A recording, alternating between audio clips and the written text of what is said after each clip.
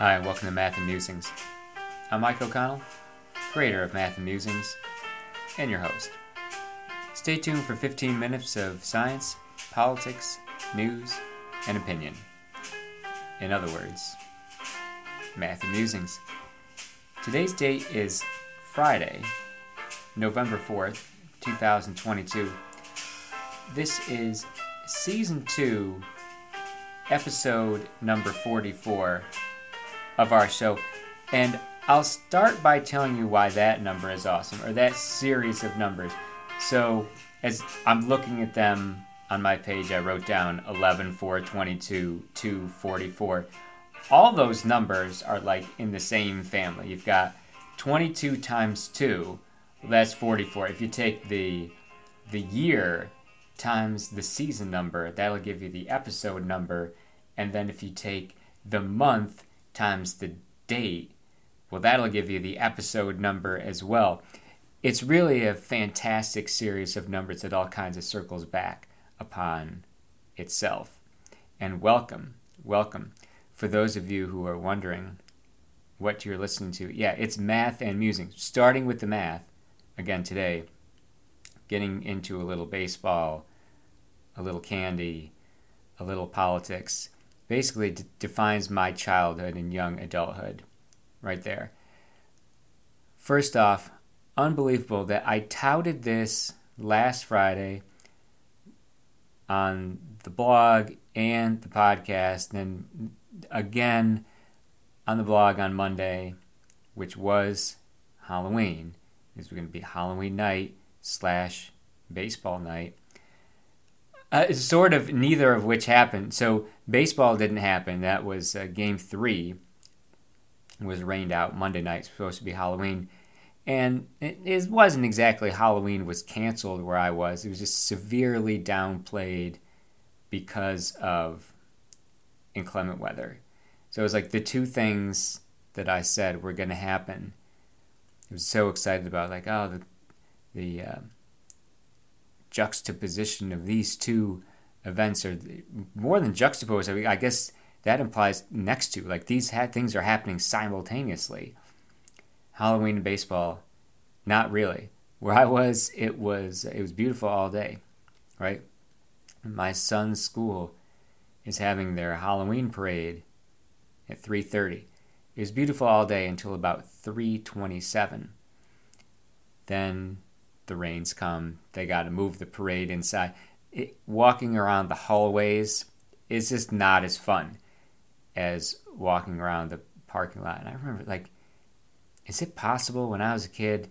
It seemed to me like it was such a long journey. Like, we were walking around like the whole neighborhood.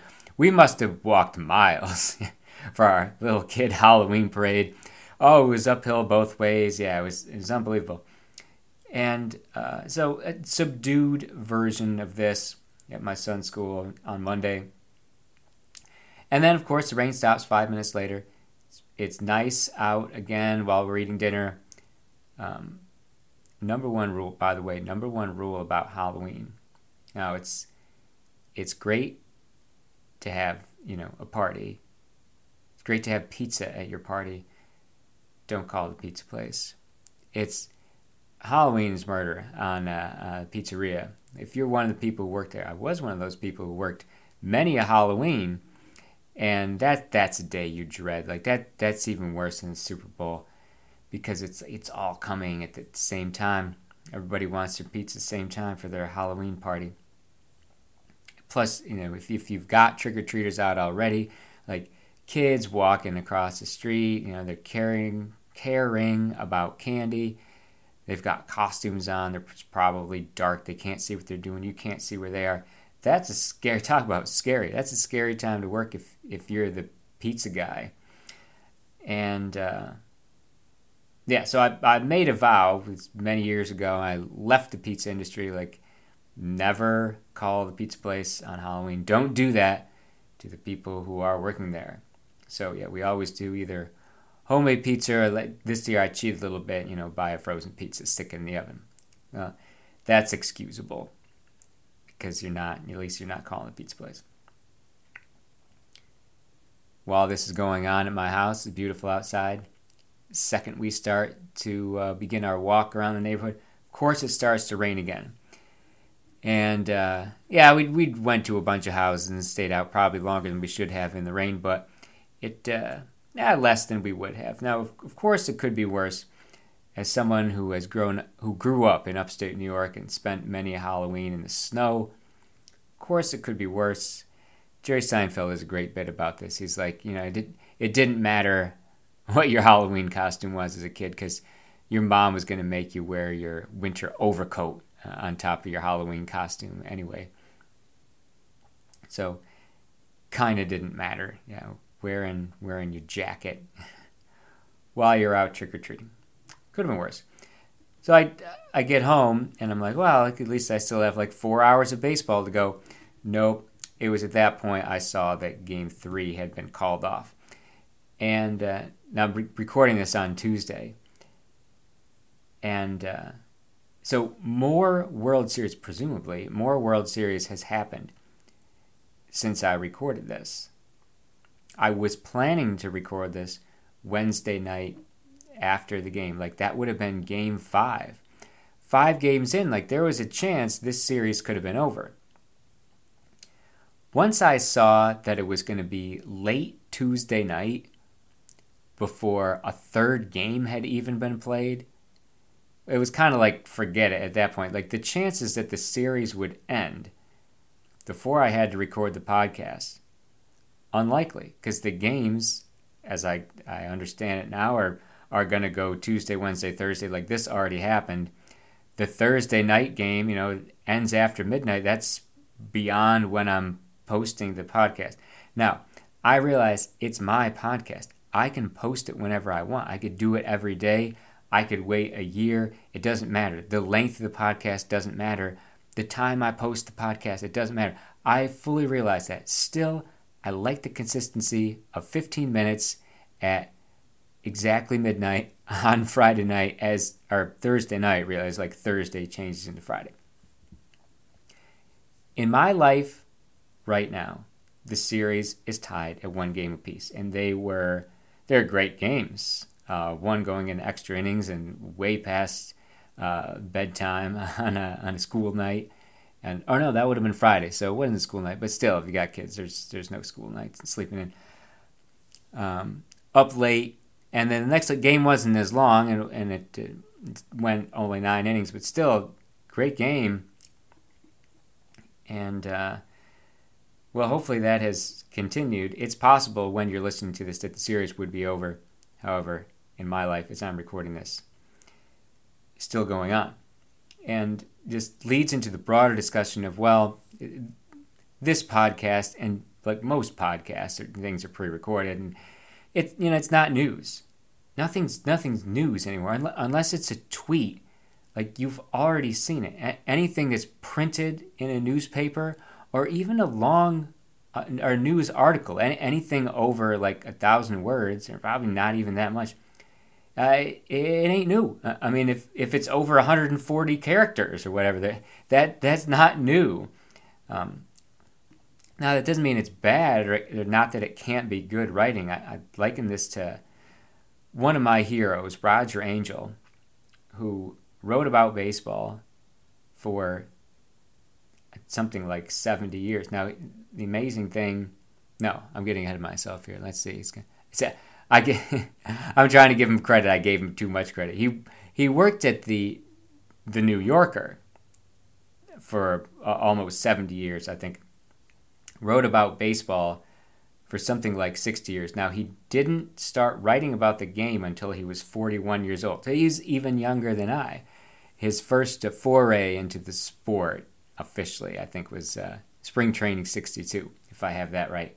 So he was already 41 years old. Now, he's born in 1920, September of 1920. This I looked up, because I knew he had passed 100 years old, and I knew he had died recently. He died earlier this year at age 101. So he died in 2022. Like, this was his 102nd year. And he was writing right up until the end. I mean, recent World Series he was writing about. And all of his pieces, I mean, going back not just now, But I mean, decades previous, like he's writing about a game, and like long form journalism. By the time you're reading it, the game is days, weeks. I still like reading his stories years later. Like I'm reading about a game that happened in 1981. Like that's still interesting to me. Reading that game. So it's never new. It doesn't mean that it can't be compelling, though. All his stories are compelling. And that's what I had for many years with the Binghamton Vanguard. Like, if you were relying on the Vanguard for your news, like you're just doing it wrong. News commentary is what I was doing, and I guess that's what I do here as well. I don't spend nearly the time I did as a young man writing about politics, talking about politics, even thinking about politics. It just so doesn't interest me anymore. I put this on the blog also, that it's like, yeah, this is a great time of year. You got the World Series, you got Halloween, and then nonstop political ads. Like that's the only thing that's taken the wind out of the sails of the beautiful fall. Nonstop political ads. Luckily, it all ends the day after the election. Although I think the election day is the latest it could be this year based on when they do it. As far as, I don't know, it has something to do with the wind and the moon and the summer solstice or something. No, it's first Tuesday after the first Monday. And this year, this is funny. As long as I have 3 minutes left, I might as well mention this, that I don't care about local elections or any of their initiatives or anything that I could possibly be asked to vote at election. The thing I do care about, I like that they have mail-in voting now. Or like that was a COVID thing that kind of stuck around. Like I'm waiting for internet voting. Like that's the next thing. Give me some internet voting. If it took me 2 seconds on the internet, I would do it. The mail-in ballot, that's good enough. And like again, I didn't care about who won. I wanted to send in a mail-in ballot just so that they know, like if they get a lot of them, they'll keep doing it. That was my rationale in the thing. I don't even care. I don't even read half the thing, right? I'd send in my mail-in ballot, and then sometime later, it's like weeks later, I get an email that is like, oh, there was, some issue with your ballot. We decided not to count it. Like you still can vote. It's like you have to take this step. No, I don't want to. The whole point of it was that it showed that mail-in voting would work, and that clearly didn't happen. Now I'm like doubly disappointed. It's like I don't even care that you didn't count my vote, but at least recognize the write-in nature of what I was doing, and not the write-in, the mail-in nature of what I was doing. Acknowledge that and like keep that going. And then again, I mean, maybe it's a sign that this just wasn't it. Maybe mail-in ballot's not the way to go. Internet voting. Still waiting for that internet voting. I realize those kinds of things can be ripe with fraud, but then again, I'm not to talk politics, but people are going to complain about fraud anyway. Am I right? Am I right?